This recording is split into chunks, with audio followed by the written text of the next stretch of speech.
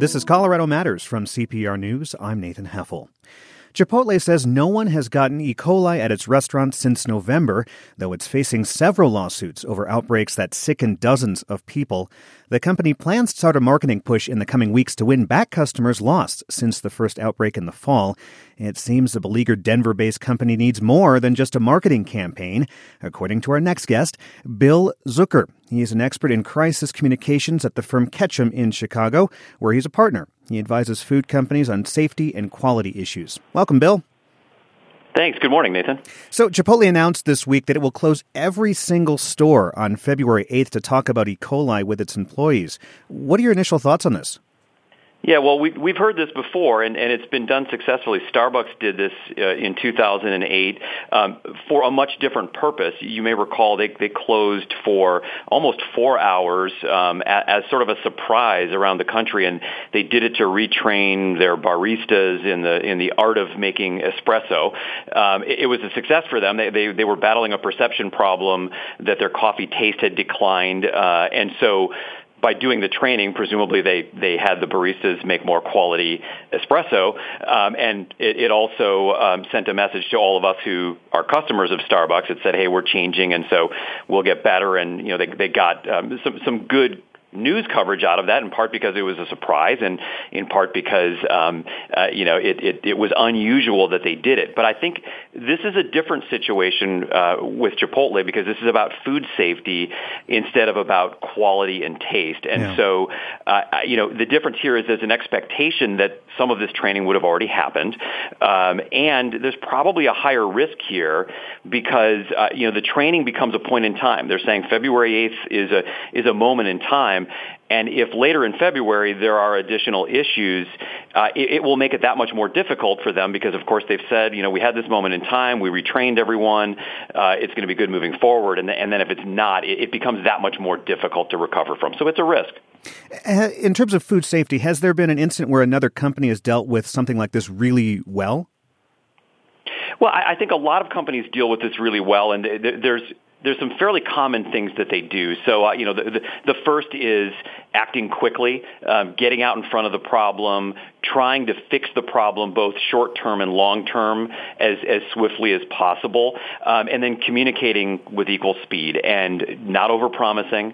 Owning any mistakes, making sure that you are careful to talk about making things safer, but not trying to suggest we will be the safest, rather talking about getting as close to 100% safety as possible and letting people know how you're doing it. But usually the companies that have been successful in those cases have also been the ones who are patient and who have recognized you need time. People need time. There's going to be a segment of any company's consumer group that needs time to get the confidence to go back, and what you don't want to do is rush that. I'm reminded of Taco Bell and I believe Jimmy John's had issues back in the early 2000s. Are those examples of where things went right, where they took the right steps? I think what those are both examples of is where you know that you can recover. So any company that's going through this can look to those two companies and say, well, they had high-profile food safety questions, related to pathogens, and at the time it seemed insurmountable, and yet, in the case of one, month later, and maybe several months in the case of Taco Bell, they were able to recover, and that's because they did what they needed to do to fix the issues, but more importantly, they allowed for enough time for people to get over that memory of that company's name in the same paragraph as E. coli or illness or sickness.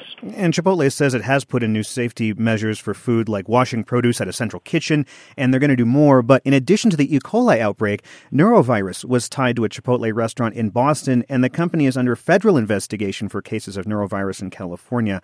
On top of that, the cause of the E. coli outbreak is still unknown.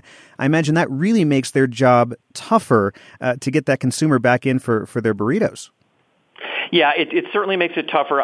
Keep in mind with E. coli, it's not uncommon that we don't end up knowing the exact cause. And I think what you're hearing in this case and in many cases is that if they're not able to find that common element and trace it back, at some point the food goes away, you can't figure out exactly where it came from, and that can always be more unsettling for consumers. I think the biggest challenge that they're facing, though, is when you have multiple things happen at the same time, even though they are technically unrelated, the consumer doesn't always believe that that's unrelated. And so in this case, norovirus and E. coli are very different. They're both prevented with really strong food safety practices. The timing makes this a lot more difficult for recovery. What about the ability of people to talk instantly about food and their restaurant experiences on Facebook, Twitter? Of course, Yelp.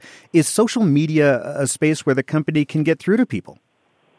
Yeah, well, I think when you look at social and digital media for companies, it's sort of a blessing and a curse. So the curse is that unlike 10 years ago, if you were in a situation like this, a brand is out there.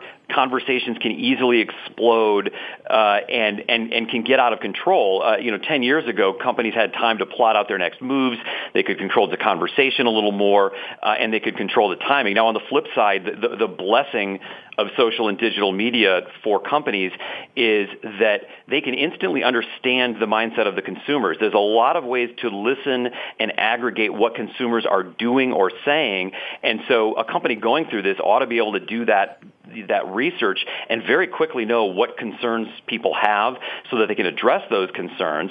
They can see what the most searched queries online are and make sure that they're addressing those. And then what we've learned through a lot of research at Ketchum that we've done on Food Evangelists, which is the consumers who are most active communicating about their concerns about food on social media and elsewhere, is that they want to know that the information is there and that they can find it. And so the digital era has allowed companies to make sure that they've got that information sitting somewhere, frequently asked questions, pictures, videos, and that it's searchable for the people who are interested in it, but maybe not blatantly out there for the amount of people who aren't interested and don't want to read that information. And so that's definitely something that companies can do now that they couldn't do 10 years ago. Chipotle, Bill, announced it would give away more free food at its restaurants. Is that really a way to draw people back? Boy, that's tough. You hate to send a message that would suggest anything around desperation, and so that's why I think letting time heal some of the wounds is really important. Time can do a lot more than almost anything else you do. On the one hand, there are probably some consumers who would take a giveaway as a nice gesture and will appreciate it, and there's others who might look at that and say, wow, that seems a little desperate. Maybe there's something that I need to be concerned about. I mentioned Food Evangelists and Chipotle specifically, their consumer base more than most is filled with these food evangelists who are people who communicate a lot, both positively and negatively, about how they feel. And these are not people who are likely to be interested in food giveaways as much as wanting to see what the progress is from a company, wanting to know what the actions are more than knowing what the words are, and wanting as much transparency as possible versus the vague statements that we sometimes get from companies. And so, because Chipotle is built more on those types of consumers, given the push that they've always had for food values and food integrity, they probably need to play to that even more than most companies do. Bill, thanks very much for taking the time to speak with me. You bet, Nathan. Bill Zucker is a partner at the PR firm Ketchum in Chicago, where he advises food companies on safety and quality issues. Hear more about what the Chipotle E. coli and norovirus outbreaks mean for the safety of our food overall at cprnews.org. It's Colorado Matters from CPR News. I'm Nathan Heffel. Good-looking people have all kinds of advantages, and that's according to a lot of research. More attention, more income, and as we learn now, better grades. A study out of Metro State University of Denver finds attractive women get higher marks than less attractive ones. Christina Peters co-wrote the study. She's an associate professor of economics at Metro and presented her findings earlier this month at the annual meeting of the American Economic Association. Welcome. Thank you for having me. We'll talk about how you figured this out in a minute, but what was the difference in grades between good-looking women and less good-looking ones? So basically, we found that the most unattractive women, so this would be like the bottom 11% of the distribution, least attractive women, earned grades that were slightly smaller than average-looking and more attractive women. And when I say slightly smaller, I'm saying about half the distance between an A- and a B+. So not a huge difference, but still there, and it was statistically significant. What about men? Was there a difference there? So initially, we did not find any difference for men in that first set of results. Any thoughts on why there appears to be a double standard here? I think when we got into our second set of results, the double standard kind of disappeared, and the effect ended up being for both men and women. Oh, I see. But I guess if I had to hazard a guess, some of the other literature out there on the effects of appearance also shows that, there is this double standard for women. So, for instance, on the opposite end, here we're talking about professors potentially discriminating against students, but on the opposite end, students also give more attractive professors higher ratings, and that's particularly pronounced if you're a woman. So I think it's happening maybe against women more, not just in students and grades, but, in all aspects of life. Maybe we judge women by a harsher standard. And how the heck do you set up a study like this? I mean, how do you determine which students are good looking and which ones aren't? So we were fortunate. We had, we started with a set of grades, final course grades that we had for a 5-year period. But we also got student ID pictures for that same period. So we had, these headshots of students that they took for their IDs. And then we had anonymous independent raters, people unaffiliated with Metro, that looked at these pictures on a computer screen, kind of like a, hot or not type scenario. Which is a website that was... Yeah. And they rated those pictures on a scale of 1 to 10 of attractiveness as they flashed through. How do you, isn't the beauty of a person in the eye of the beholder? I mean, did you find most of those who rated these ID cards were in agreement? So we, first of all, studies have shown, despite what we think that beauty is in the eye of the beholder, it's actually usually not. There's a surprising amount of consistency among individuals and among cultures about what we think is attractive. So we like to think beauty is in the eye of the beholder, but in many cases it's not. But what we did in our study to ensure consistency is each rater, when they started, the first 50 images that they saw were the same people. So, and then from there it differed. So based on that, we were able to ensure that there was consistency among their ratings. And there was a very high level of consistency in, what each rater thought was considered was attractive and unattractive. And I think the question, could it be that better looking students are simply better students? Absolutely. So that's where to me, the cool part of our study was. So finding that, more attractive females earned higher grades wasn't what was surprising or necessarily interesting to us, since we expected that. So what we did after that is we were able to look at students in both online and in-class courses. So like you said, more attractive students might be better in other ways that's correlated with attractiveness. Maybe the fact that you get up in the morning and put on makeup and have a good haircut that shows that you care about your appearance and you're motivated, that could carry over into your behavior in the classroom. Mm-hmm. So if that's the case, then those more attractive students should earn higher grades, both in the classroom, but also in online courses, even when their appearance isn't seen. Because really it's due to these other characteristics that's correlated with their appearance. Explain that a bit more for me. So we compare these students in online versus traditional courses. Okay. So if it's true, if the reason that being attractive gets you better grades is just true discrimination, that the professor is, looking at the attractive student and saying, let's give them a higher grade, then that's going to show up in class when the student is sitting in front of the professor and the professor knows what they look like. But it's not going to show up in an online course where the professor doesn't know. So they didn't fare any better online in that sense. Yes. But, like you said, if it's due to these other characteristics that the more attractive students are also more motivated or, more driven, pay more attention to detail, then those things are going to show up in higher grades, both in online courses and in in-class courses. This is Colorado Matters from CPR News. I'm Nathan Heffel. I'm speaking with Christina Peters. She co-wrote a study that finds that attractive women get higher marks than less attractive ones in academic courses. And I find it interesting. You're an economics professor. Mm-hmm.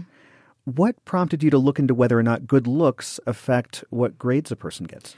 So we were originally intrigued by this idea because, as you mentioned at the beginning of this segment, there's a lot of literature out there in economics and psychology and sociology that shows that more attractive individuals have higher levels of success in many areas. Mm-hmm. So in economics, the literature has shown that more attractive people have higher wages. The most attractive men and women earn wages that are about like 14% higher than the least attractive men and women. Psychology shows that more attractive preschoolers get paid more attention to by their preschool teachers. So, there's many areas in which appearance seems to matter. So what prompted our interest in this is, as I was saying, we were able to compare these students in online and traditional courses to try and see, what is the mechanism behind which appearance seems to matter? Why do more attractive people earn higher wages? Is it that they're being discriminated, in favor of them because they're attractive? Or is it, like we're mentioning, these other characteristics, being more motivated, more driven, that's correlated with being attractive and also would be correlated with more success in the labor market? Did you find out if a professor's gender and or sexuality affects whether they grade based on looks? Perhaps a straight man is more susceptible to this than, say, a straight woman. So you're asking about the professor or the student? The professor, right, yes. In terms of giving these grades. Yes. So the results there pretty much show that it's male and female professors that are doing this. It's not necessarily, just one or the other. But like you mentioned earlier, our initial set of results did show, that the effect was concentrated among the female students. Do you think you've been guilty of this in your life? I think perhaps I've been guilty of this, but only in so much as I believe that we're all guilty of this. I believe that, these are implicit biases, subconscious biases that we all have that we're not, necessarily explicitly aware of. And so what do you do with a study like this? I mean, it seems if this is something that you've discovered, what can professors do to make grading more fair? I think there's a few potential solutions. So one potential solution could be implementation of more blind grading. So, for example, if it's a course that has multiple sections, maybe professors could grade another section's tests. Or you could have So, for example, another professor would grade another class. Another class. Got it. Yes, absolutely. And that way you don't necessarily know what those students look like. Or you could have some type of team grading, maybe where more than one professor grades the same exam for the same student to try and, decrease some of these biases. And what has the response been from academia to your study? It's been very positive. As I mentioned, there is some other literature out there, and there's some other studies that show in economics that show similar biases in terms of discriminating on appearance for grades in some other institutions around the world. So ours wasn't the first to find that. As I mentioned, though, what was exciting is that we were able we showed that in online courses, the effect of appearance disappeared. So students that were more attractive didn't receive higher grades in online courses. So I think what is exciting in academia is helping to tease out the mechanism through which appearance might impact grades and other outcomes, like wages in the labor market. Christina, thanks for being here. You're welcome. Thank you very much for having me. Christina Peters is an associate professor of economics at Metro State University in Denver. Up next, Colorado's most productive coal mine filed for bankruptcy this week. Is it a signal of things to come? This is Colorado Matters from CPR News.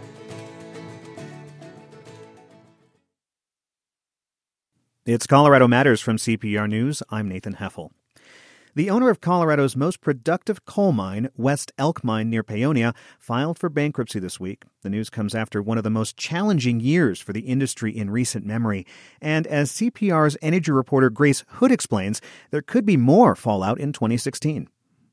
West Elk Mine is one of Colorado's few bright spots for coal. It employs more than 300 workers, and jobs there remain stable as nearby mine Bowie No. 2 announced more layoffs in the fall of 2015.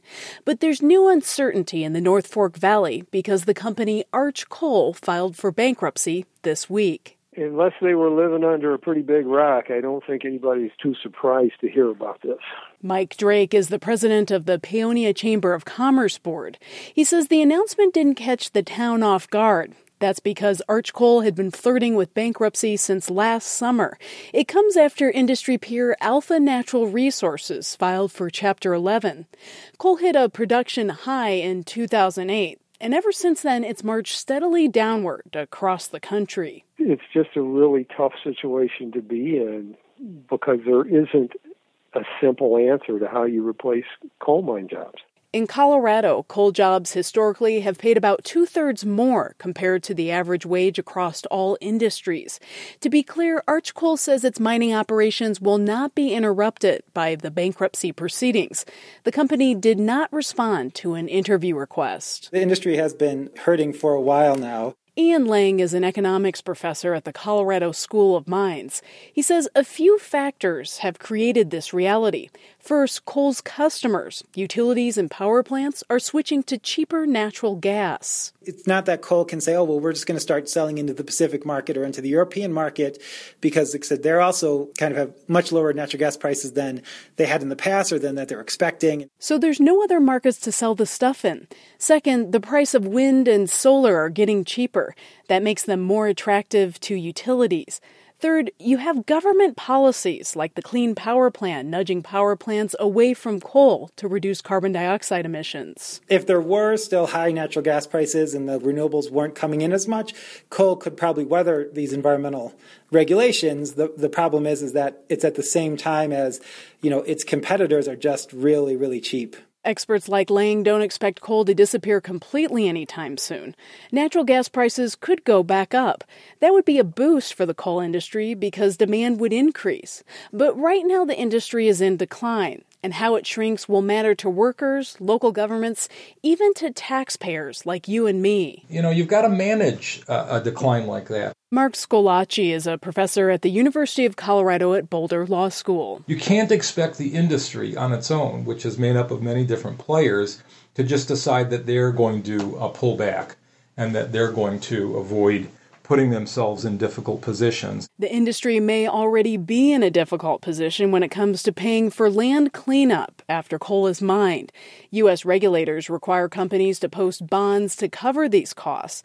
But the largest coal companies have gravitated towards self-bonding, a legal practice that allows them to use their own balance sheets as collateral. Scolacci says that's a problem when a company declares bankruptcy. Taxpayers could end up on the hook. The thing that's most disturbing about what's happened is that the companies seem perfectly happy to work out arrangements where they are essentially giving up some of their responsibility for reclamation. In its bankruptcy filings this week, Arch Coal asked for $75 million to be set aside for cleanup costs.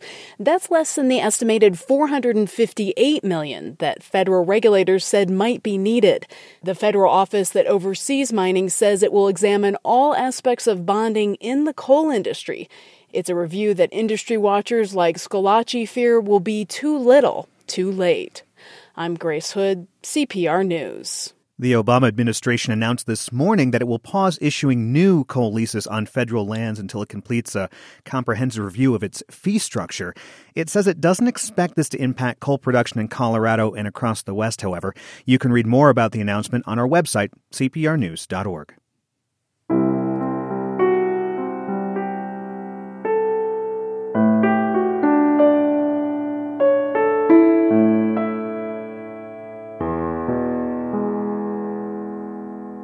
You're tuned to Colorado Matters on CPR News. I'm Nathan Heffel. Health promises to be a major headliner during the legislative session that began Wednesday. That includes everything from the cost of care in Colorado to hot-button social issues. For a preview, CPR health reporter John Daly spoke to Joanne Allen. John, there will be literally hundreds of bills this session, from education to transportation. Where are the health bills in all of this? Well, Joanne, like you say, I think it'll be the big headliner for this session and the thing that everybody's really talking about. And I think you can divide that up into a couple of categories. One would be those bills that involve contentious social issues, and the other are measures that deal with healthcare costs and often into the hundreds of millions of dollars. So let's start with the social issues. What is worth watching? Well, for one, Death with Dignity, essentially it's a bill to allow doctors to provide drugs to let terminally ill people end their own lives. It failed last year, but Denver Democrat Lois Court recently told Colorado Matters she intends to bring the bill back this year. It's not clear exactly what it'll look like, but we do know it'll prompt emotional debate. Allie Morgan is with the Colorado Health Institute. She was at last year's hearing and describes how charged it was. It was 11 hours long, and they alternated testimony from people who were there to support it and who were there against it, and it was just person after person after person, and it was gut-wrenching. End-of-life legislation, as they're calling it, saw strong opposition last year. I'm guessing those critics are still around. That's right. Some religious groups, among others, like the Colorado Catholic Conference and disability rights groups, oppose the effort. They see it as legalizing suicide. They are expected to be back this year. And another big social issue, I assume, is going to be abortion. That's a perennial issue, of course. We can expect another emotional fight over abortion and Planned Parenthood. We've had a lot of news about this in the past year regarding controversial videos and fetal tissue. Also, the murder of 3 people at a Planned Parenthood clinic in Colorado Springs in November. You can look to Democrats to bring legislation focusing on security. That's what the group's Kathy Alderman told us recently. What form that takes, we're not sure, but we would just like to ensure that when people commit crimes against healthcare providers, simply because they're providing healthcare services, that they are, punished to the full extent of the law. What can we expect from Republicans on this? Well, expect them to focus on efforts that mirror the national push to defund Planned Parenthood and restrict fetal tissue being used for research. Here's what the top Republican Senate President Bill Cadman says about it. What we really want to pursue is making sure that taxpayer money doesn't pay for abortion.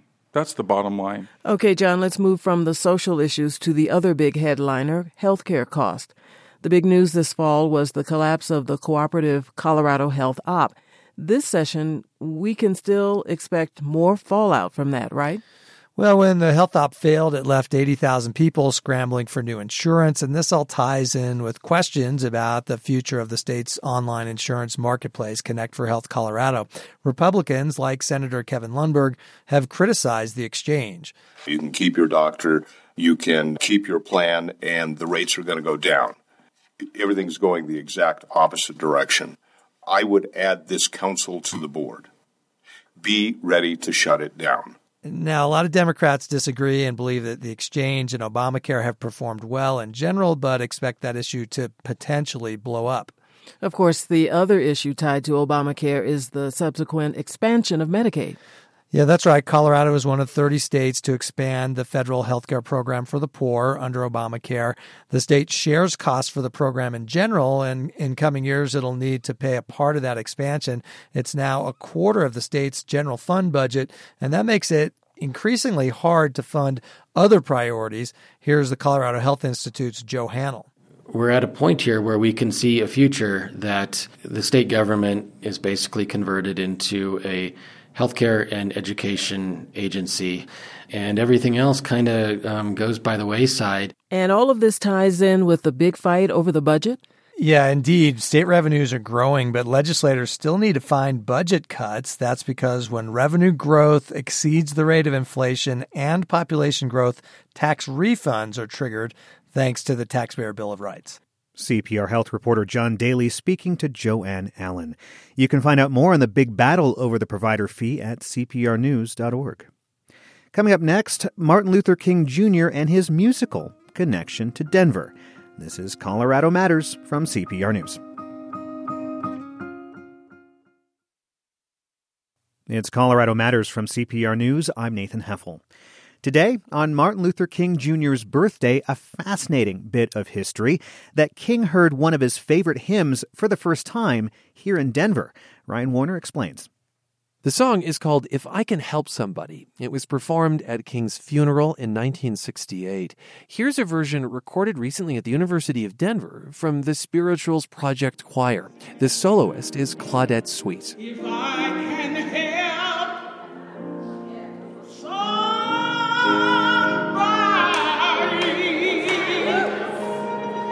as I pass, oh Lord. wanted to find out more about If I Can Help Somebody and its Denver connections. And so we've invited Vern L. Howard to our studio. He chairs the Dr. Martin Luther King Jr. Colorado Holiday Commission and knows this story. Welcome to the program. Thank you, Ryan. Let me say that If I Can Help Somebody was written in 1945 by a woman named Alma Androzzo. It was recorded by various gospel groups and by mainstream singers like Tennessee Ernie Ford. Doris Day did a version. But it seems that King didn't hear it until a visit to Denver in 1956. What was he doing here in 56? 1956, the New Hope Baptist Church in Denver was having their Women's Day program. And they had asked Dr. King to come and speak. The New Hope Baptist Church was pastored by M.C. Williams, and his wife was Anna Lee Williams. And as part of the program, she had sung the song. She was the singer. Yes, she was. And so he heard it at this church. And what do you know his reaction to have been? Well, at the time, Dr. King was so moved by the song. He was still the pastor of Dexter Street Baptist Church in Montgomery, Alabama. And on his way back to Montgomery, he stopped in at Atlanta, where his father was the pastor of Ebenezer and his mother was the choir director. And he told her about it. He encouraged her to have the Ebenezer Baptist Church start singing the song. And then as he went back to Dexter Street, he had his choir start performing it as well. And so he spread it to Atlanta and then to his environs, right. Alabama. King apparently encouraged Mahalia Jackson to record the song, which she did in 1963. Let's hear some of her version. Okay.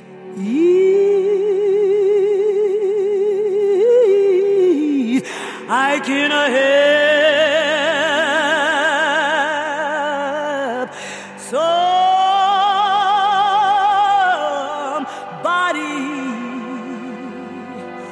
while I'm singing their soul.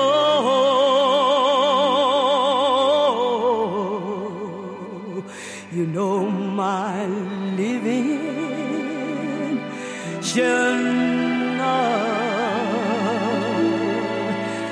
be in vain. I understand you spoke with Coretta Scott King about this song. What did she tell you? That when she had heard the song and saw how Dr. King was moved by it, she realized that this was a song that defined Dr. King, his life.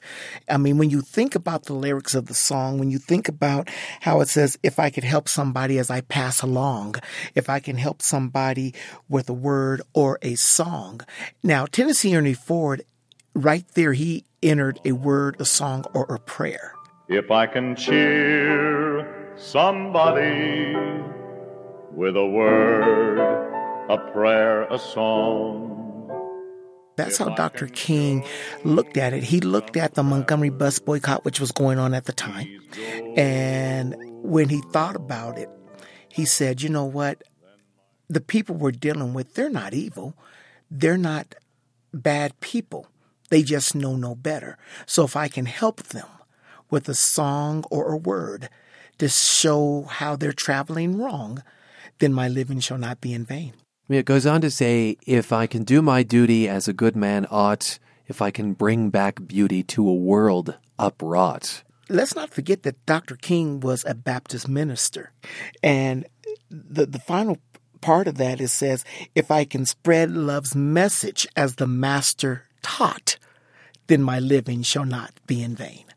And mind you, everything he did was in a peaceful manner as the master taught, and helping someone along the way as the master taught.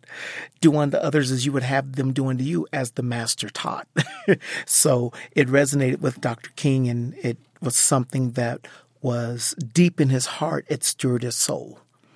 And it turns out that If I Can Help Somebody was a song he first heard in Denver. On February 4th, 1968, just 2 months before he was assassinated, Dr. King gave a sermon called The Drum Major Instinct. And in it, he imagined his own funeral and said he wanted to be remembered for serving others, not for his fame or his accomplishments. And he ended the sermon by quoting from If I Can Help Somebody. So let's listen to that. Yes, if you want to say that I was a drum major, say that I was a drum major for justice. Say that I was a drum major for peace. I was a drum major for righteousness. And all of the other shallow things will not matter. I won't have any money to leave behind. I won't have the fine and luxurious things of life to leave behind. But I just want to leave a committed life behind. And that's all I want to say. If I can help somebody as I pass along, if I can cheer somebody with a word of song, if I can show somebody he's traveling wrong, then my living will not be in vain. What goes through your mind when you hear that sermon? What goes through my mind was Dr. King came to terms with the fact that he was going to die, that he was going to die in the service of the civil rights movement. See, Dr. King was receiving on average 50 death threats a day. He said to Mrs. King and to his family that this was the sermon that he wanted to be eulogized with. Thank you for being with us. Thank you, Ryan. Vern L. Howard is chair of the Dr. Martin Luther King Jr. Colorado Holiday Commission. He spoke with Ryan Warner. Denver's annual parade to honor Dr. King kicks off at 9 a.m. Monday morning at City Park. From the music in Dr. King's life to the people now. They include Denver civil rights activist Rosemary Freeney Harding. She passed away in 2004, but her memoir only came out last year. That's thanks to her daughter, Rachel Harding, an assistant professor of ethics studies at CU Denver. She strived to capture her mother's, quote, long, sweet flashes of brilliance. The book is called Remnants, a memoir of spirit, activism, and mothering. Rachel Harding spoke with Ryan Warner last year. Thank you very much for having me, Ryan. Your mother grew up in Chicago. She was a teacher, a social worker, and in the 60s, she and your father, Vincent Harding, were peace activists fighting for civil rights. I should say your father wrote speeches for Martin Luther King Jr. Your mother, you write, had a philosophy, quote, there is no scarcity, there is no shortage, no lack of love, of compassion, of joy in the world. There is more than enough. Only fear and greed make us think otherwise. That sense of abundance is in such stark contrast to the violent opposition to the civil rights movement. How did she maintain that optimism? Well, I think that a lot of it came, Ryan, from the people who raised her and the community that she was born into and cared for. That is to say, these Southerners, African Americans, who many of whom moved to the North during the Great Migration, but who came of age in a very difficult time after slavery, but who found some way to dig into spiritual resources, cultural resources, many of which I'm convinced from my own work they brought with them from Africa in terms of understanding an ultimate connection that we all have to each other, that we all have to the environment, that we all have to spirit. And that white has with black. That connection yes, that they share. All of us, that's right. And so looking for ways to cultivate it. During a 2008 interview on Colorado Matters, your father, who was born in Harlem, spoke about joining the Mennonite Church and about his faith in nonviolent protest. He talked about the first time he saw Dr. Martin Luther King Jr., who was in bed recuperating from a stab wound inflicted by a critic who was a black woman named Izola Curry. This was the first attempt on King's life. When we first saw King, he was in his bed, he was in his pajamas and his robe, and he had a great big grin on his face. I would love to talk with you all. The second thing he said was, I just want to congratulate you for having made it through Mississippi to get to me. And that was the first thing that struck me about my brother. He had a marvelous sense of humor. He was always teasing people and making them think less heavily about themselves. Okay, so your father there, Vincent Harding, and he met your mother, again, Rosemary Freeney Harding, at a Mennonite church meeting. They were married, decided they wanted to work with King. They moved to Atlanta in, I think, 1961 to represent the church, which did not have many African-American members at that point, That's right? They were among the first. Exactly. Yeah. What were those years of the civil rights movement like for your mother? Because you went over a lot of her old journals, didn't you? Yes. And we had some marvelous conversations in the last 7 to 10 years of her life where she essentially told me a lot of the story of her growing up and how she became engaged in the movement. One of the primary responsibilities that my mother had early in the time in Georgia was, as you just mentioned, setting up a kind of resource center / community center / social service agency called Mennonite House in Atlanta, Georgia. And it was the first interracial social service agency of its kind in the region. And essentially it was a place where Mennonite young people and young people of other faiths were invited to come. Often these were white young people who had just finished high school or college, and they came and would spend any place from a few weeks to a year living in this kind of communal setting and working in the African American community, just as the freedom movement was kind of getting off of the ground and challenging many of the entrenched legal and customary forms of segregation. That doesn't sound like a necessarily safe place to be. Well, you're right. And in many ways, it wasn't, just in terms of the kind of pushback that the country and particularly the South at the time was giving to those who were trying to challenge segregation. But at the same time, it's interesting. Mennonite House was in a historically black neighborhood. And African Americans, certainly at that point in history, were very open to white folks and to all kinds of people coming and participating and helping to build a different kind of nation. And who were a part of the freedom rides, for instance. Yes, that's right. There were all kinds of people. Fannie Lou Hamer, for example, when she was badly beaten and in a jail in Mississippi, was brought to Mennonite House to recover. There is a moment in the book when your parents go to a wealthy white plantation owner's home in Mississippi. Talk about the eye of the storm. Read her words, your mother's words about this encounter. As we approached his place, I immediately thought of slavery days, the stark difference in the status of whites and blacks, the architecture and layout of the land, the fields of cotton and sorghum.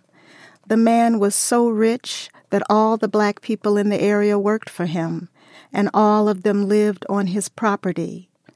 Because of his influence in the area, Vincent and I had been directed to try to talk to this man. About what? When movement organizations would go into towns and cities of the South to begin major desegregation campaigns, they would often send a few people ahead of time to try to talk to kind of movers and shakers in both the black and white communities to get the city ready for what was coming. There's a moment where I think your parents wonder if this plantation owner will invite them to dinner because the dinner hour is nigh. He does not. That's right. Breaking bread together is an essential part of fellowship. That's true for human communities everywhere. But in the South, in both black and white communities, sitting down and eating is kind of a major place where you recognize each other's humanity. And so although the gentleman did not invite my parents into his house, they were actually sitting in a gazebo in one of his yards. For hours? For hours having this conversation. You're right. My mom said she could sense, knowing the culture of the South, she could see in him kind of his struggling with whether or not to invite them to come in and have a meal. I would like to fast forward a bit if we could. Sure. So in the 70s, it seems a bit as if life slows down for your parents. By 1978, your mom gets her master's in women's studies. And in the 1980s, after moving to Denver, she gets a master's in social work at DU.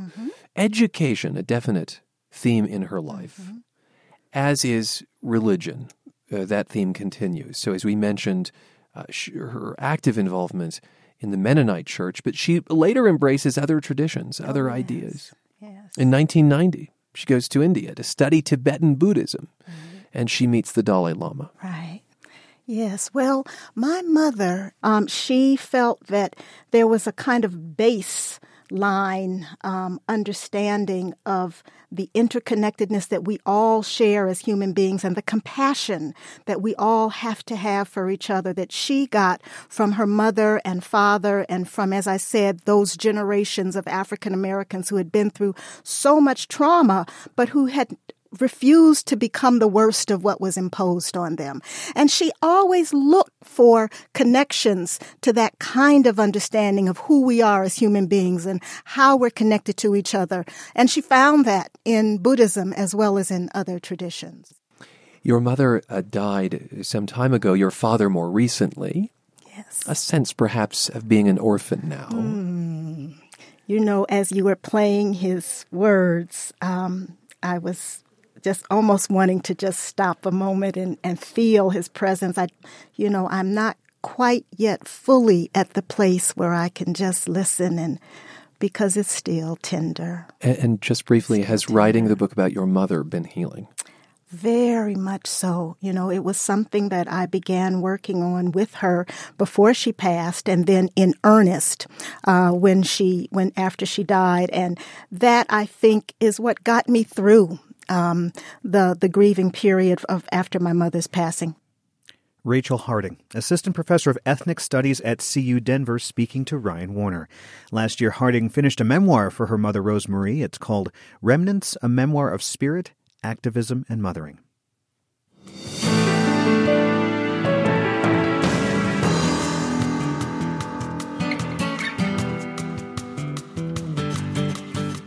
And that's our show for this Friday. Thanks to Ryan Warner, Andrea Dukakis, Rachel Estabrook, audio engineers Matt Hers and Michael Hughes, as well as our producers, Stephanie Wolf, Michael DeYoanna, Kareem Maddox, and Sam Brash.